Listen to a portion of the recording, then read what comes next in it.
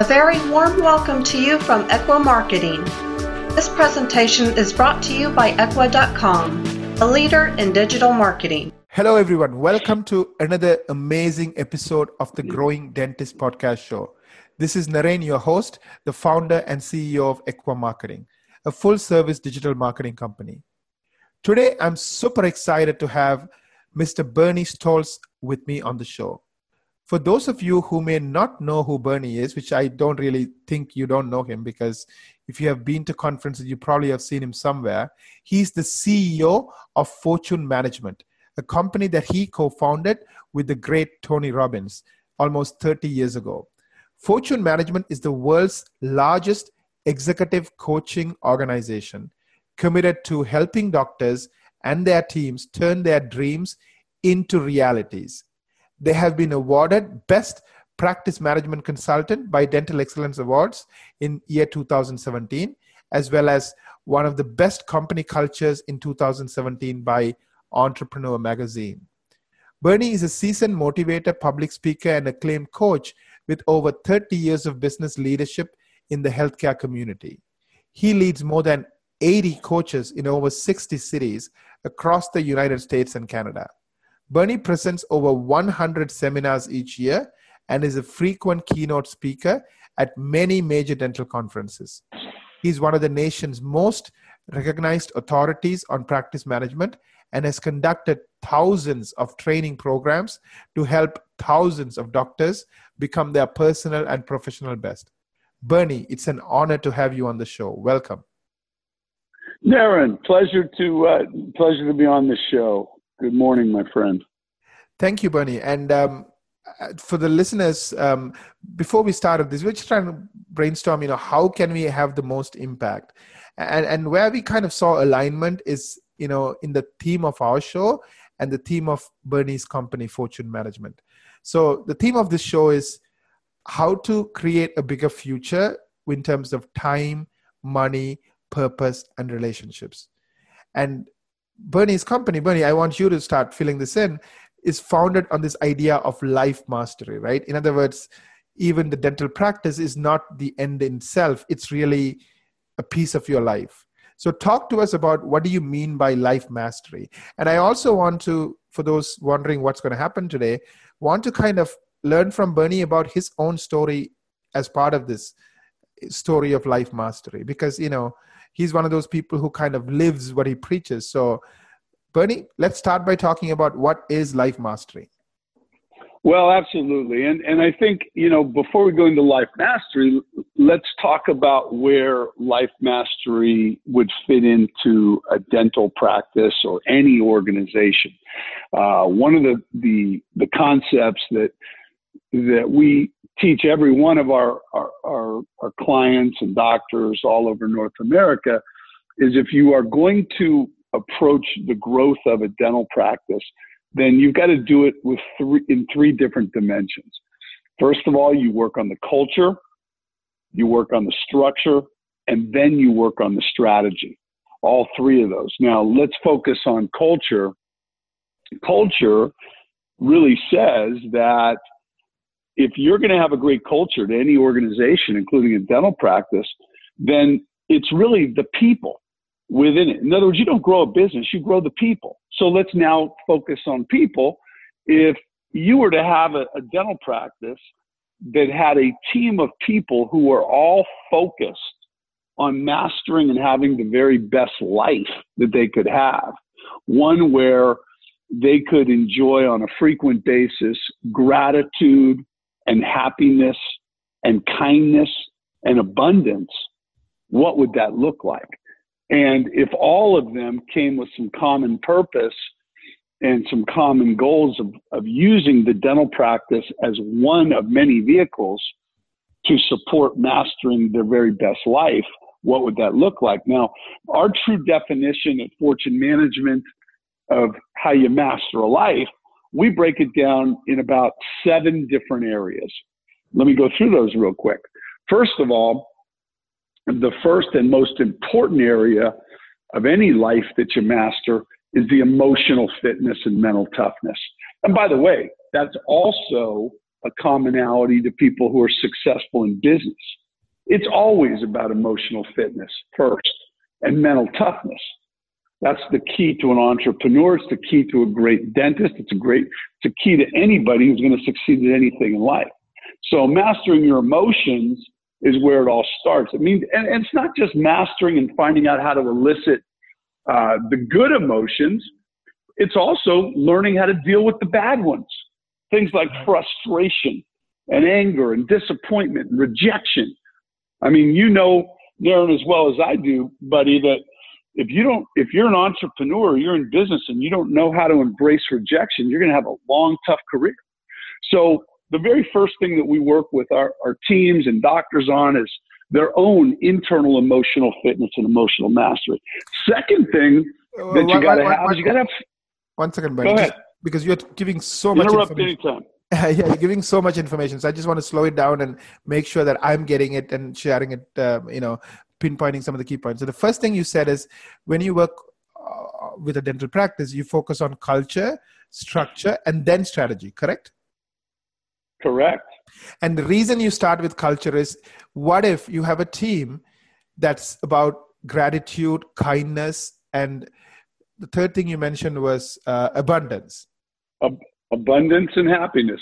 Abundance things, and which is the four things that I try to operate from every day of my life, personally. Yeah. Let's think that through for a second. So when you appreciate things, the sun is coming up, and you're happy, you see your daughter, you're happy, they're going to be happy, they're going to appreciate you back, right? When you are nice to others, when you appreciate others, they appreciate you back. So you become this nurturing person in their life, and they tend to be that person in your life. Am I making sense? Is that where that comes from? Well, absolutely. I mean, one of the things that I think it really helps to embrace is the concept of the law of attraction, which really says that whatever we send out to the universe, whatever we send out to other human beings, whatever we send out to the world, it's going to respond in kind. Right. And I think you also couple another belief system in there too, one that has served me well. And that is that any relationship you have, whether it's with a dentist and their patient, or with your significant other, or your children, or your best friends, or with the world, a relationship is a place you go to give. It's not a place you go to get. Right. And what I've found is the easiest way to really tap into the universe and the law of attraction is by asking better questions. In fact, for all of your listeners, if you want to have a key quote, I would give you this: the quality of one's life will come down to the quality of the questions you're willing to ask yourself and others. The quality of your life comes down to the questions that you ask. One of the greatest questions that I've been able to ask myself is, how can I serve? How can I give? Because the moment you send that out to the universe, now the universe smiles upon you, and it looks back and it says, no, how can we help you? And it opens up the world in infinite abundance.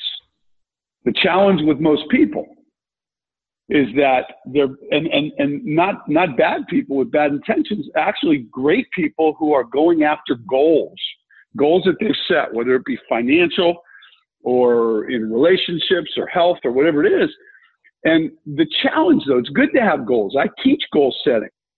The challenge, though, is how you're going about going after your goals, because sometimes what people do is they get in this very, very, I would call proactive place where it's like, I need this, I want this, I must have this. And really, I don't know that the universe hears all that. I think what the universe hears is gimme, gimme, gimme. And right. The challenge is as well as I do, Darren, the universe is just a mirror image of us. So if you're sending request mode out, then the universe tends to look back at us and laugh at us sometime and say, no, you got it wrong, bud. How can you gimme, gimme, gimme? And sometimes it ends up sucking the life out of people, and then people don't understand why they're always striving. They're never quite arriving. The wrong people keep showing up in their life. So the key to this is change the question. And the question is, how can I give? How can I serve? Because when Absolutely. you do that, the world opens up. So I mean, the reason I come from those emotions, and by the way, you have to decide to come from emotions every day, like gratitude and kindness and abundance and happiness. You got to decide that. It doesn't happen by itself. But when you do that, you're just a better person. You just operate from a better place. I just want to reflect on a lot of the things you said, right?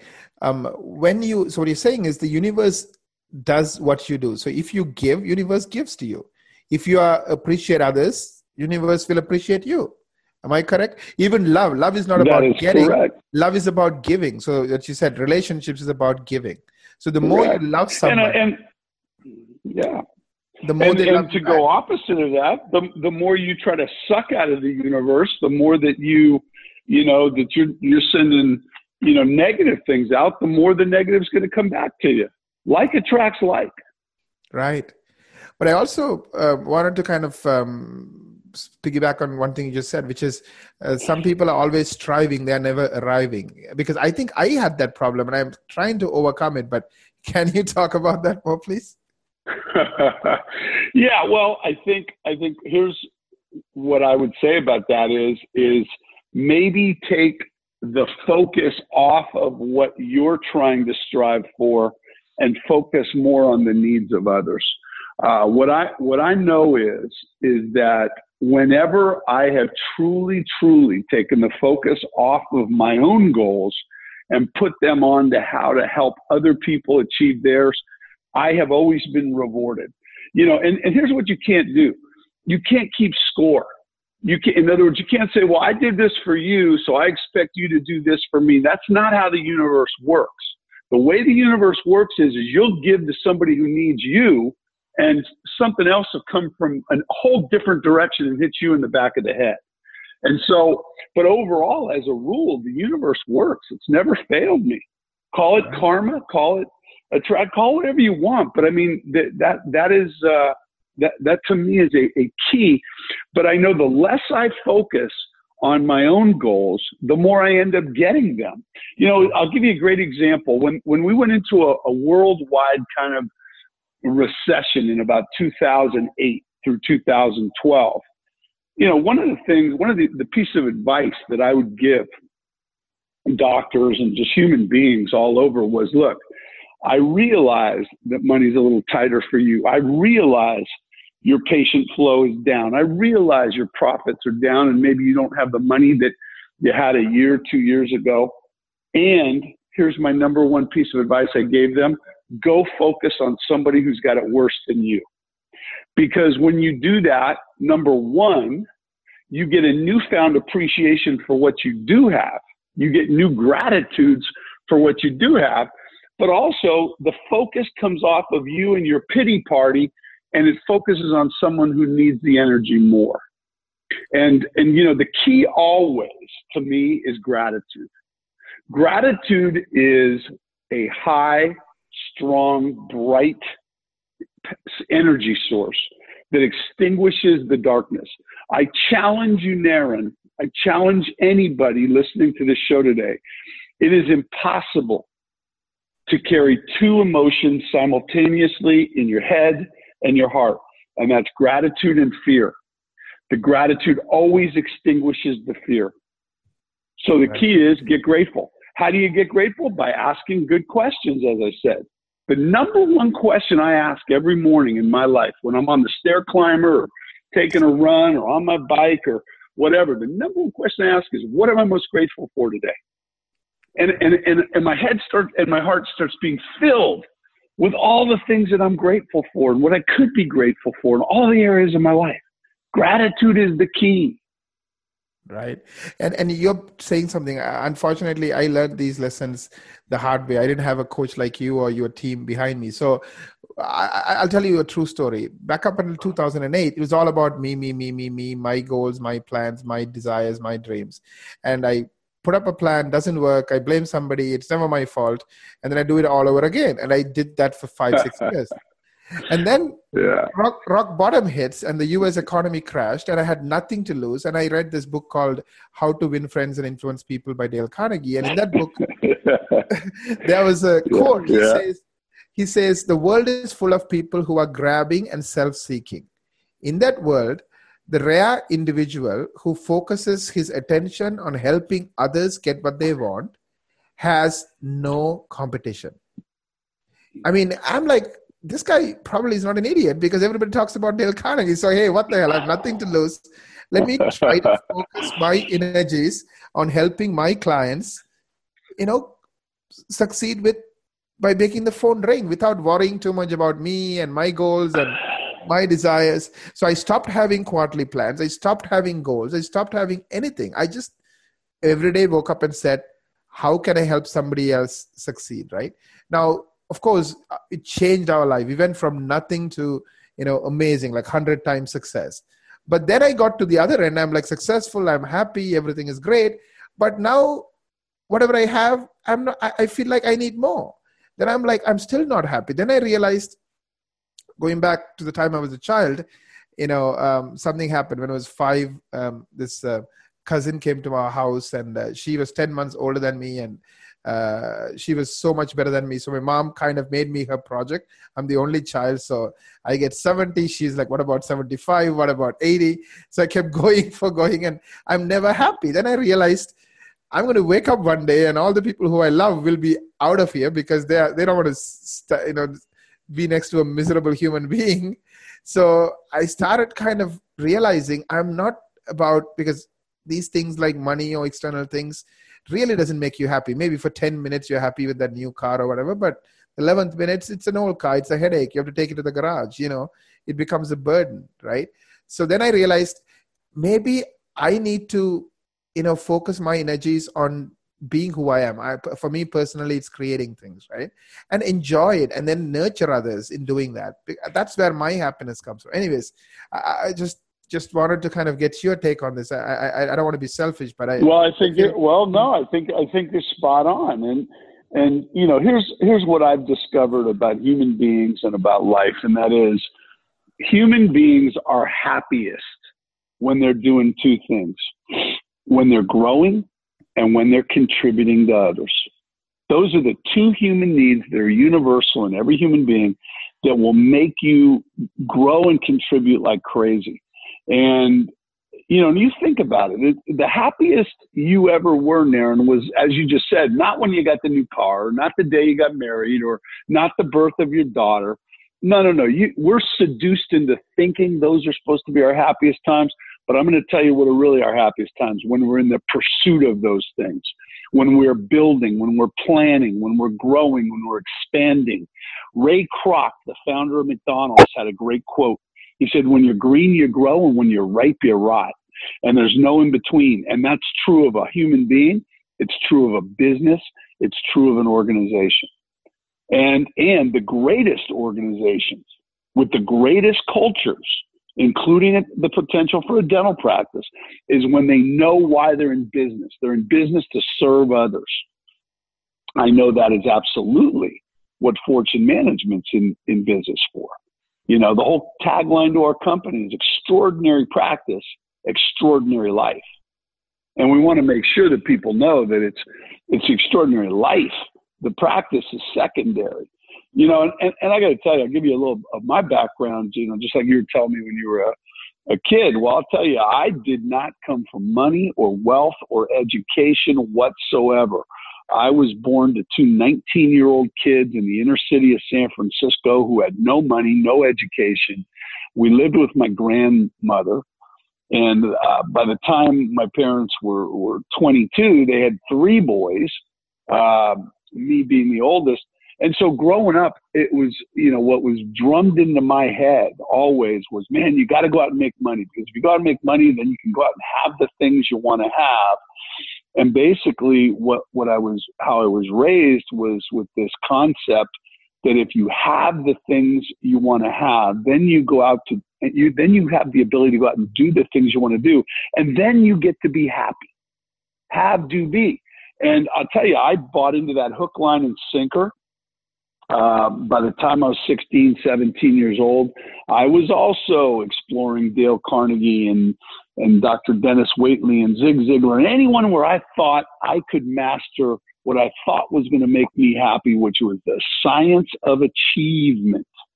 And I became a master of achievement to the point where I created my first business when I was 22 years old. And from the time I was 22 to the time I was 30, I'd created my first 5 companies. But you want to know something? At 30 years old, I hit a wall. Not financially, not physically, but certainly mentally. And the challenge is I looked up one day at 30 years old. I already had a wonderful wife and children and 2 homes and 5 companies. And by most people's measure, massively successful, living the American dream. But guess what? I wasn't happy. Why was it? Which scared the hell out of me. And I go, well, you know, what's the matter with this picture? And what I discovered was 2 things at 30 years old.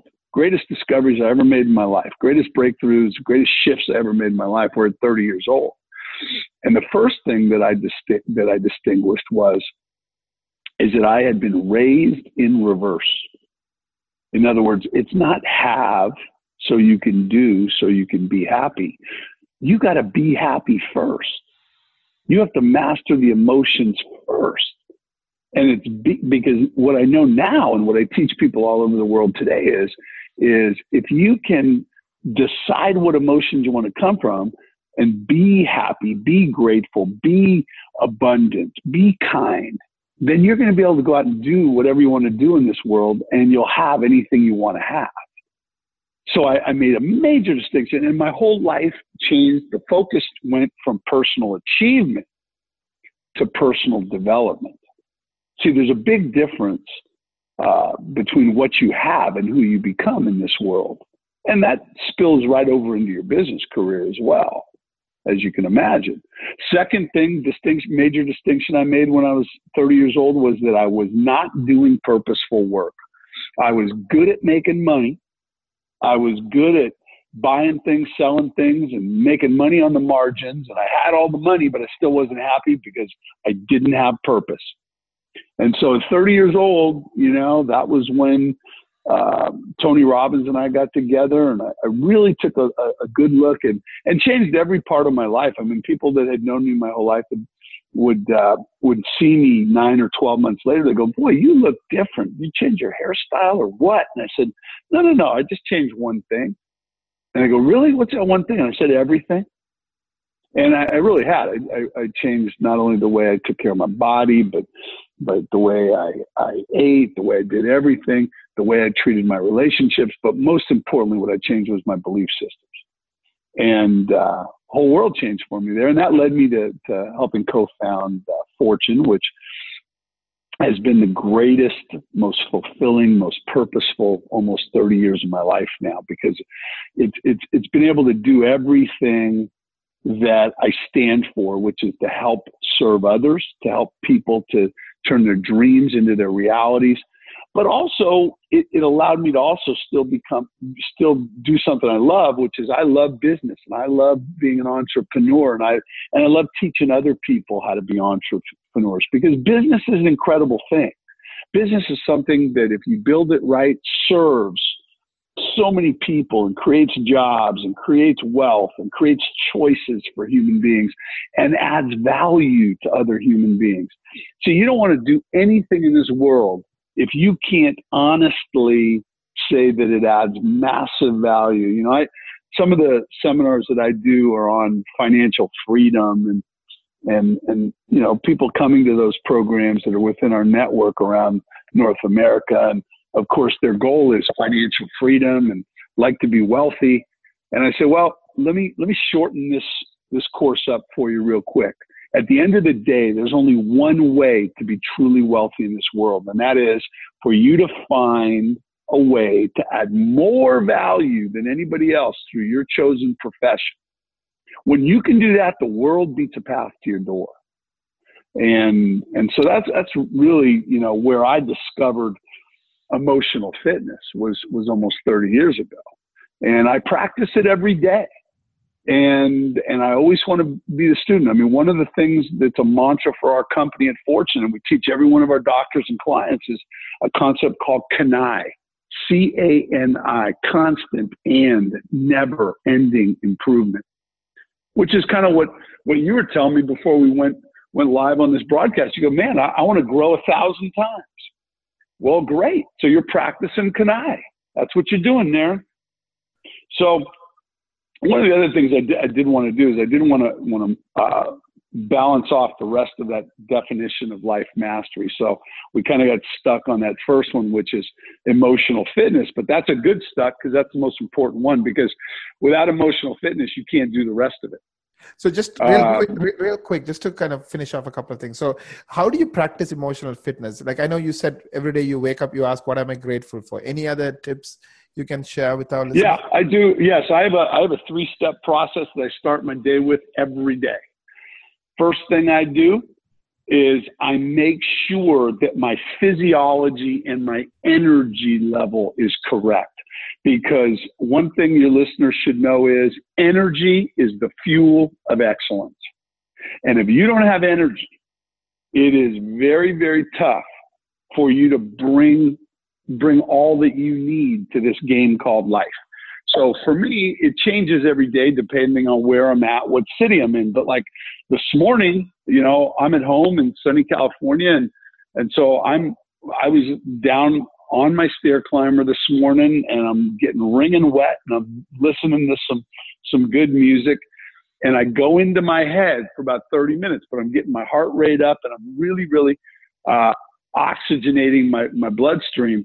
And there's lots of ways to do it. I tell everyone, look, everyone has that choice to get your physiology correct every morning, whether it's just taking a power walk or whether it is on a stair climber or a bike or a run or whatever it is. And, look, it's not that way every morning. I mean, there's some mornings when, I'll fly from California to New York, and the next morning I got to get up and start a program. Hey, sometimes I rely on deep diaphragmatic breathing and coffee, so it's whatever's going to get me in that right physiology. But that's always issue number one. Issue number two, or step number two for me, is to go through my wheel of life. And that's where I create the emotions that I want to operate and live from every day. So what I'll do is I go around my wheel of life. First thing I say is, well, what am I grateful for emotionally today? And my brain throws out all of the things that I should be grateful for as far as my mind and my mental fitness.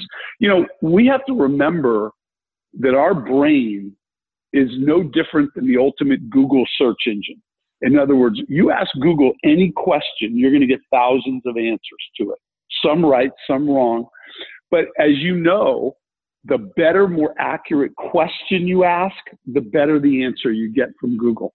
Well, guess what? That's what our brain does. The better the question you ask it, the better the responses you'll get from your brain. So what I've learned is the way you get yourself in the right emotional fitness every day and come from the emotions you want is ask the right questions. So, what am I most grateful for? And then I'll go to my body. What am I most grateful for physically? Did I get a good night's sleep? And I look at all the things I should be grateful for there.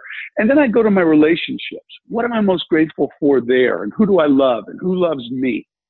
And I elicit all of those good answers. Fourth area I go to is contribution. How am I going to serve today? And how am I going to, give more than I take? Fifth area I'm going to look at is my career, which is all about purpose. How am I going to do purposeful work today? And how am I going to prioritize that and create the most amount of value in the shortest amount of time?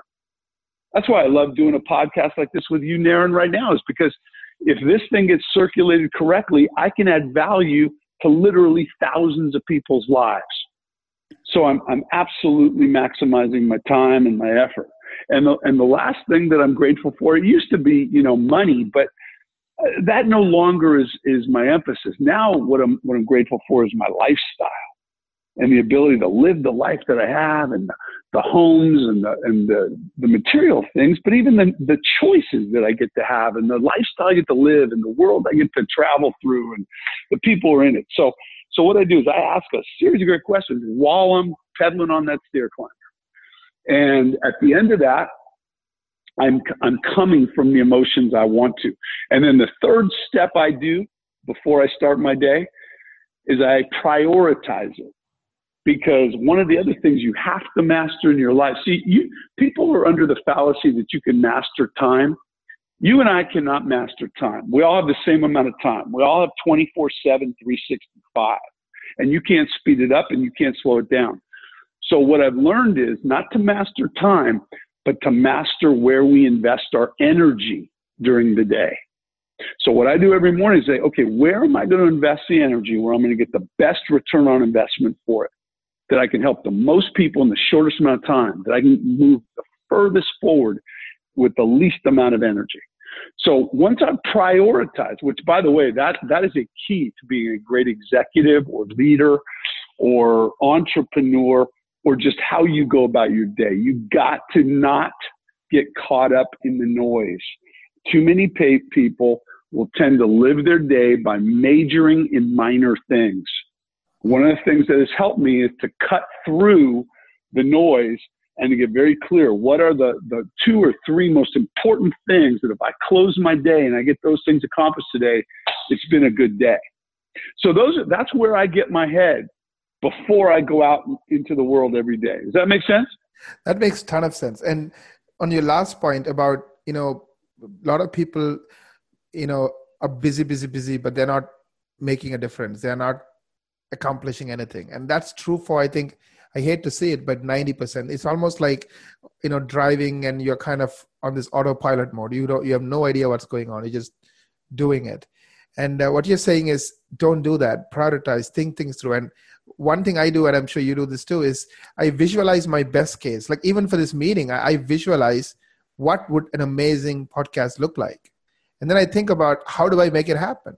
So before I go in with that right frame of mind. And our brain is this powerful thing where it once it knows what it wants, it's so good at getting it. Well, absolutely. It's called manifestation, right?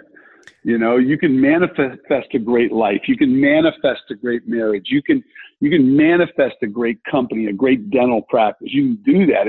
Everything begins and ends in the mind. So you got to go there first. And that's what makes, by the way, if I divert over to the concept of leadership, because I speak a lot about leadership, is that leaders are people who have incredible vision. They are people who are willing to see things better than how they really are, and never willing to make them worse than they really are. And quite frankly, 90% of human beings will tend to always make things worse than what they really are when they're having a challenge. They say that the coward dies 1,000 deaths, but the brave man or woman only once, when it really comes forth in front of you. So we make a lot of stuff up in our head that's not true. And what I've found out is you can make the opposite up. You can make the positives up and then create your world through that lens instead. That makes sense? Yeah, absolutely.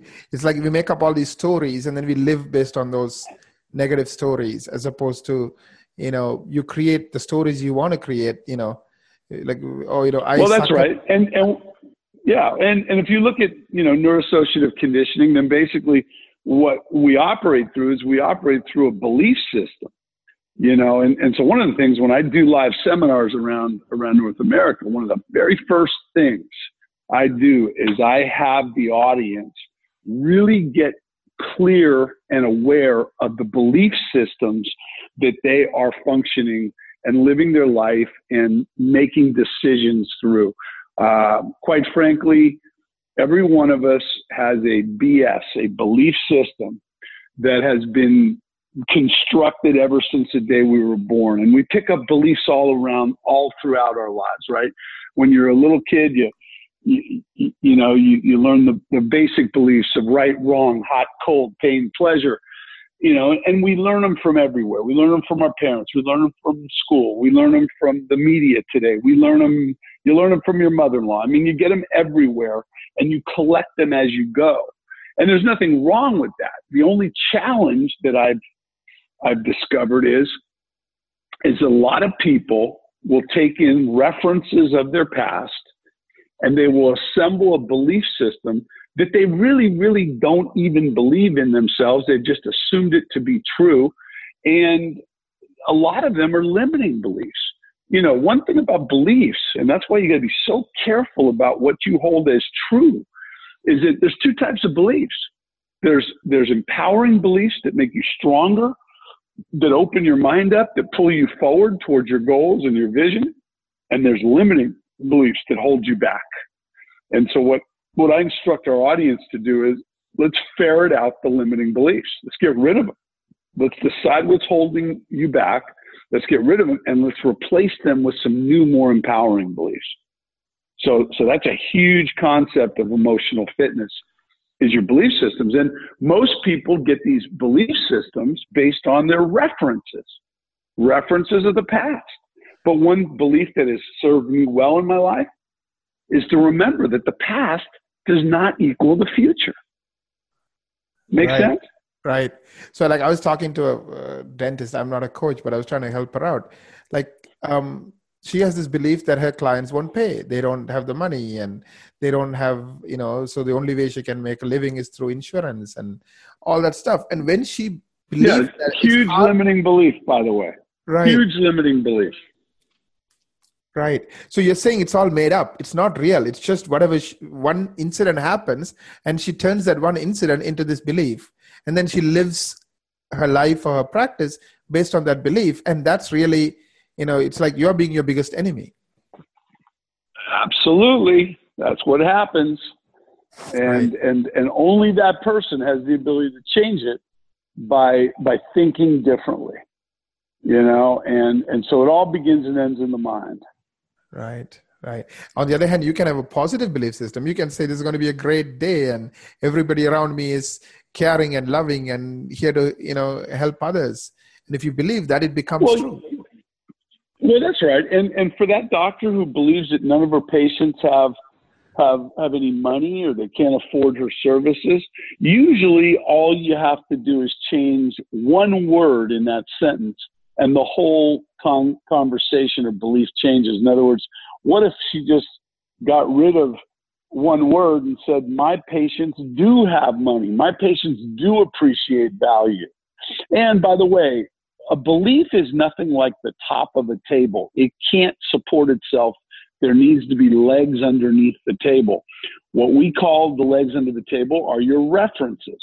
So if I was coaching that dentist, what I'd ask her is, I'd say, well, let me ask you. I go, have you ever had a patient who's come in and wrote you a check in full for an 8 or 10 or 12 unit anterior veneer case? Have you ever had someone who came in and wanted 4 implants? Have you ever had anybody who has given you a positive Yelp review and thanked you for changing their life? And one of the beliefs that has to happen in dentistry today is the people within the profession must believe that dentistry is an incredibly good investment. Because it is. I mean, I will go around the country and I pose a question to the dentists in the room. And I'll say, I want any of you to stand up and tell me the last time you did a major elective life-changing case. You completed Invisalign. You did a 12-unit anterior veneer case. You gave somebody an all-on-4 new arch. You put in implants. You helped their sleep apnea. Any of these things which are not covered by the insurance. I go, give me one instance where somebody spent some real money of their own, that you changed their life, that they came back at a later date and said, I wish I hadn't done it. I wish I hadn't spent this money. In almost a quarter century of me asking that question, I've never had a dentist stand up and tell me a story. What they usually will always say is, nope, we hear the opposite. That same person that wrote the check for the $5, $10, $15, $25,000, usually what they come back and say is, I wish I would have did this sooner. I wish I would have spent this money. That's the only reference that dentist needs, is to understand that dentistry is a great investment. Because see, if you believe it and that is what your stock in trading is, then people will start believing it with you. But if you believe that nobody has any money or that you're not creating value for your patients, of course people can smell fear. Make sense? Totally sense. Like, if you don't believe something, how can others believe that about you? Absolutely. I've done over the years, I've done tons of influence programs, sales training, however you want to call it. And I will tell you, the number one asset that any influencer must have is they must believe in their product or service. If you don't believe in yourself or your product, your service, or your practice, if you're a dentist, then why should anybody else? Right. And you can't fake it, right? Like some people say, no. Even though I don't believe it, I fake it. You're saying that's BS. It's not going to work. People smell phony. Right. People smell phony, man. You got to live it. I hope, Naren, in this brief time that you and I are spending together, that you can hear my confidence and my genuine belief in what we do as an organization at Fortune. We're in the business of changing lives. We're in the business of helping dentists to take an entrepreneurial approach to their careers. And a lot of times what it means for us is we have to debug the dentist from their limiting beliefs when they first start with us. In other words, let's believe some things about dentistry today. First of all, let's believe that dentistry is an incredible profession that is growing, that is an incredible business model. That's another thing. People don't give dentistry the credit for it can be a hugely profitable business. One of the things that, if we're really looking at the profession today, circa 2018, the profession is really going down three different paths. At one end of the spectrum, you've got corporate dentistry, you've got DSOs who are thriving and growing. Now, why are they doing that? Well, they're doing that because they have figured out what the dental consumer wants. And by the way, there's like 10 things that if you're not nailing all 10 of those things in your practice, then you are not giving the patient what they want. They're not going to stay. And by the way, let me, for your listeners, give you my number one definition of success. Find out what people want, how they want it, and then fill the need quickly and elegantly. It's in any business. It goes back to the concept of a relationship as a place you go to give, not a place you go to get. When a dental team really, really incorporates that into the culture of their being, the whole conversation changes. And whether you love corporate dentistry or hate it, the credit that they must be given today is they are nailing the things that the dental consumer wants. What does the dental consumer want today? The modern dental millennial consumer today, what do they want? They want better dentistry. They want faster dentistry. They want more affordable dentistry. They want safer dentistry. But they also want some other things. They want, I don't know what the number is up in Canada, but I know for sure what it is in the United States, and that is 88% of new patients polled expect that dental practice to be in network with their insurance plans. They expect convenient hours. They expect we know that the easiest hygiene appointments to sell today are 5, 6, 7 o'clock at night.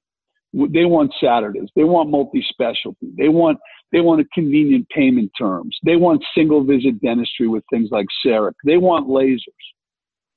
They want these things. And so corporate dentistry, for the most part, Whether, they've done it with integrity and high quality or not, that's always a question. But the reality of it is they are delivering on what the consumer wants. And there's no secret as to why private equity and venture capital and large investment funds have been drawn to dentistry, because where else are you going to park your portfolio or part of your portfolio and be able to consistently deliver 20 points of cash-on-cash return, EBITDA, on a yearly basis, and also park that money in a tax-free growth environment? There's not a lot of places to do that. Now, on the other end of the equation in the profession, what you've got the struggling side of the profession. Who are these folks? These are the people who have not embraced change. These are the dentists who I will call the taxi cabs in an Uber world today. These are the ones that will continue to only be available for their patients 32 hours a week. They will continue to try to not take insurance. They will continue to not invest sometimes in the technology or the good teams or the good environments that they need to do that with. And they'll continue to spend a ton of money on advertising because they think that's the ticket. The challenge is their profitability will continue to decline. And it's a very simple reason why. It's because they've not tapped into one of the greatest gifts in dentistry, which is economy of scale.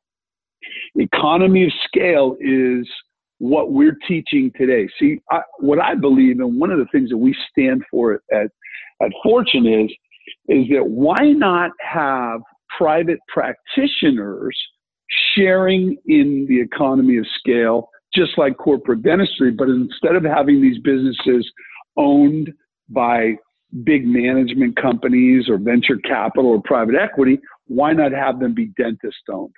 So one of the things that I talk about in the new book that's being released here within the next month or two, it's called the win-win scenario, which is it's a deal maker's guide to buying and selling dental practices. And really one of the concepts is what I see and where I see the profession really thriving with private practitioners is for them to do the exact same thing that physicians had to do 20, 25 years ago, which is merge their resources. In other words, we know that if we have a single practitioner with their own P&L and we have a second one, say they're both doing $1 million a year, if we can merge those two under one roof with one shared P&L, there's an immediate massive improvement to profitability. And we can afford a better team, a better facility. We can invest the $500,000 into technology for CEREC and cone beam and lasers. We can do those things because to think that one single practitioner working 30 hours a week is going to utilize $500,000 worth of technology in 30 hours a week, that's pretty hard to make that make sense. But if we can have 2 or 3 or 4 doctors working under the same roof, and then you can bring the concept of multi-specialty in too.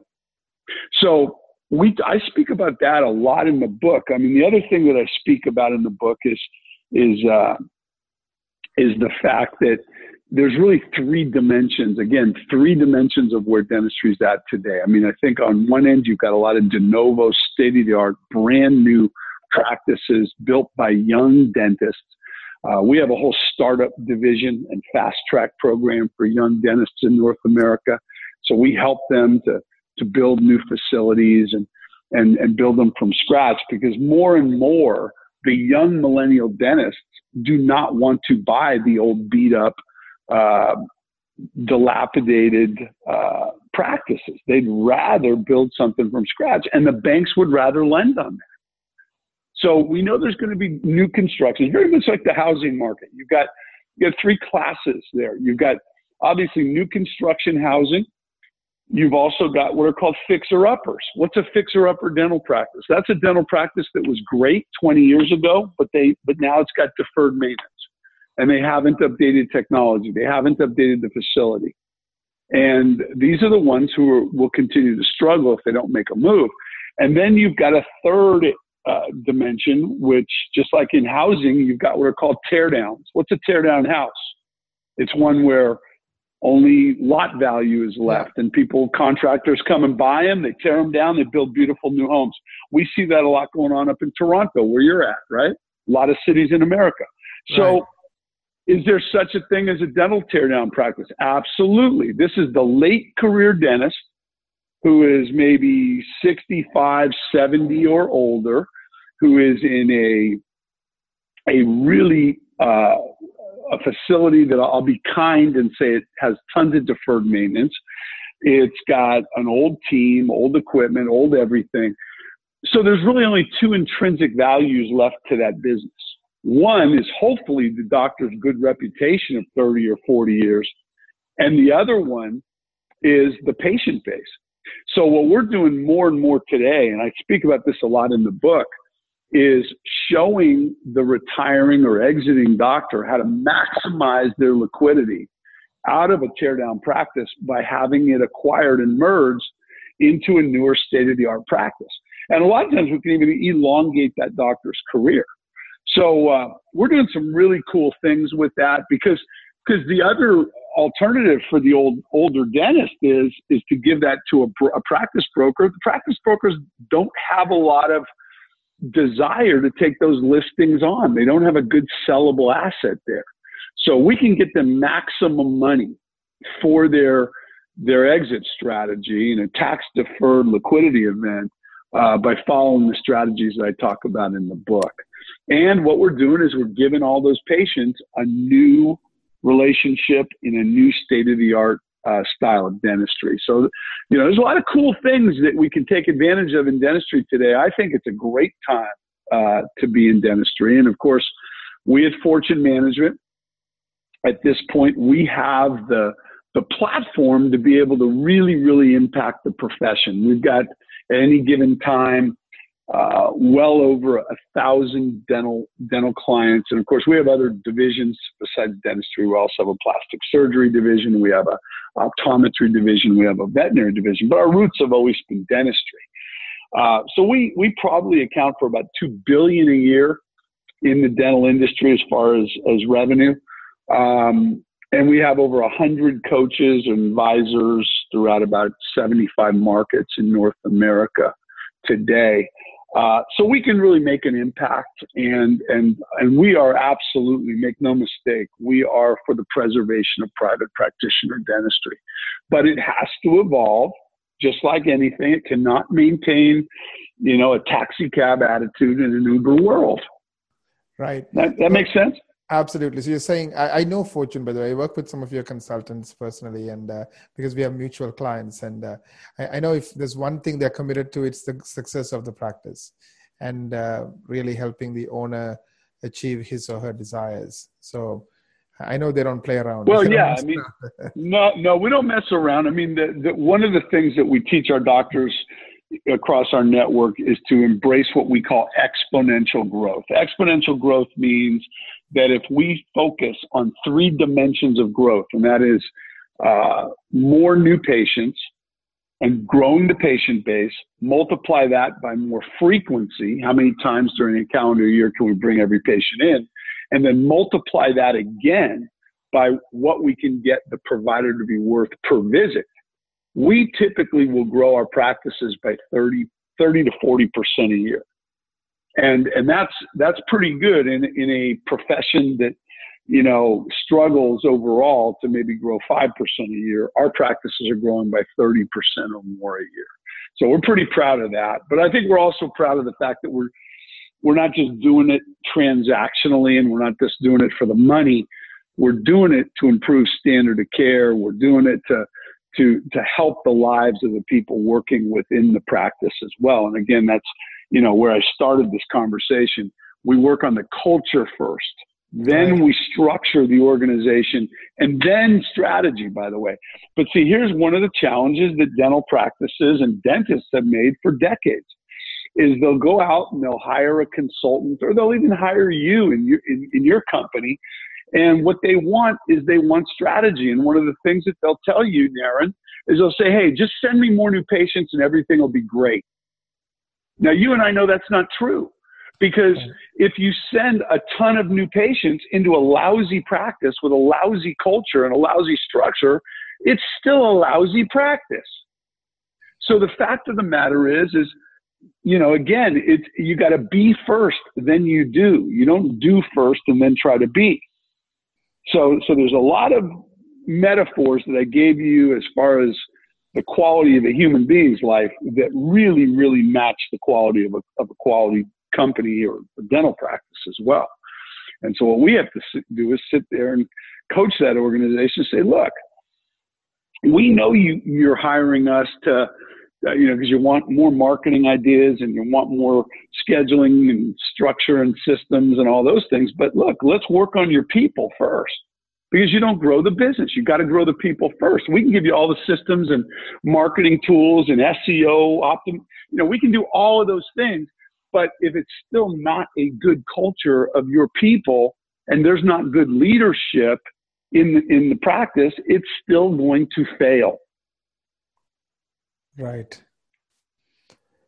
Absolutely. I think we can keep talking. Would you be open to coming back, Bernie? Like maybe I want to talk more about the three pillars of how you coach, plus this life mastery. I know we touched on only a small part of it. I would love to have you. Yeah. Why don't we? Yeah, we'll do another one. Let's get this one out there and see how it's received by your audience, and happy to reconnect at a later date with you, Naren. It's been a pleasure to be on. Been a pleasure to be on your show and learn a little bit more about all the great things that you're doing for dental practices as well. So thank you.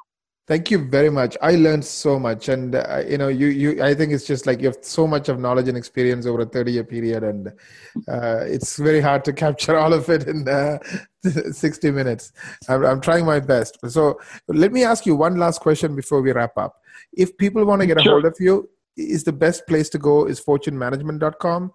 And do you mind if you put a link and put more information about your upcoming book? Anything you want to leave with our listeners as to how they can?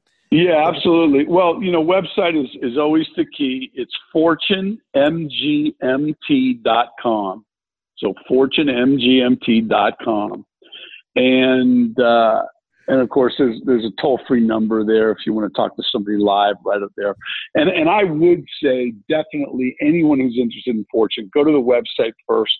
Reason being is you will see all of the different verticals and divisions of the company. A lot of times when I'm running around the country and I'm giving speeches, I will make the claim that Fortune is the most total immersion postgraduate program on the planet for a dentist. And I always tell people, if you don't believe me, just go to the website, because what you'll see there is you'll see more information about our executive coaching programs. You'll see more about our accredited training universities, about our hygiene mastery program, about our cloud-based monitoring systems, our cloud-based HR programs, our online CE training programs. We also have a financial planning and money management division for all of our clients. We've got a new dentist startup division. We've got a fast track program for young dentists. We have a charitable division, which is a 501c charity that our doctors do mission work in third world countries all over the world. And we do a lot of domestic charitable work, like Freedom Day every year as well, where we're doing a free day of dentistry for all of the troops and their families, anyone who's in the military or retired or active. We're also a products company. We create a company called OraCare, which is a activated chlorine dioxide rinse for everyday use for everybody. It's universal. It's one of the very best rinses out there to be sold in the hygiene departments. So it goes on and on as far as what we do. We also do a lot of work in the area of mergers and acquisitions and transition planning. So we're pretty total immersion. There'll be information about a lot of books and stuff that I've done. There's also a calendar of where all of our training universities are taking place. And I'm excited to tell you too, Naren, we have a whole new group of coaches that are relaunching in Toronto by early next year. We have been in Toronto before. We currently do not have boots on the ground coaches there, but that's going to change within the next 6 months. We love the Canadian dental market as well as the U.S. and Toronto is obviously the hub there. So we're excited. But any information, anything we can serve to you. One of the things that I would put an invitation out to all your listeners is anyone who is listening today, please take advantage of a gift certificate that we'll give you, which is a $2,500 value, which allows one of our executive coaches in whatever city you're in to come in, spend half a day, take the doctor to lunch, and do what we call a practice analysis and opportunity assessment, where they will actually come in and they will look at about 20 major areas of that dental practice. They'll write about a 15-page report, and then they'll come back and do a follow-up meeting. Because one of the things that also makes us different at Fortune is we have some mottos. One is that if we teach it, we do it, and if we don't do it, we don't teach it. And one of the things that we've taught our practitioners for 3 decades now is that diagnosis without examination is malpractice. So we're not like the typical consultants who say, oh yeah, we can do a great job, and have never even stepped foot in your practice. So what we do is we kind of put our money up first. We say, look, we'll come in, we'll do all the diagnostics first. We'll do the examination first. And then we'll come back and say, hey, here's some things that are doing great with your practice, that you're doing well. And here are a ton of opportunities where we think we can get you to the next level. And of course, we want to match that to what the doctor's vision is and what their goals are. The basic fundamental difference between coaching and consulting is consultants will come in and tell that doctor a lot of times, or that practice or that team, how they should be and what they want. And I think that's offensive. I think that is other people coming in and putting their expectations on that group. I think that's horrible. So what we do at Fortune is we go in reverse. We go in, we ask 5 questions right out of the gates.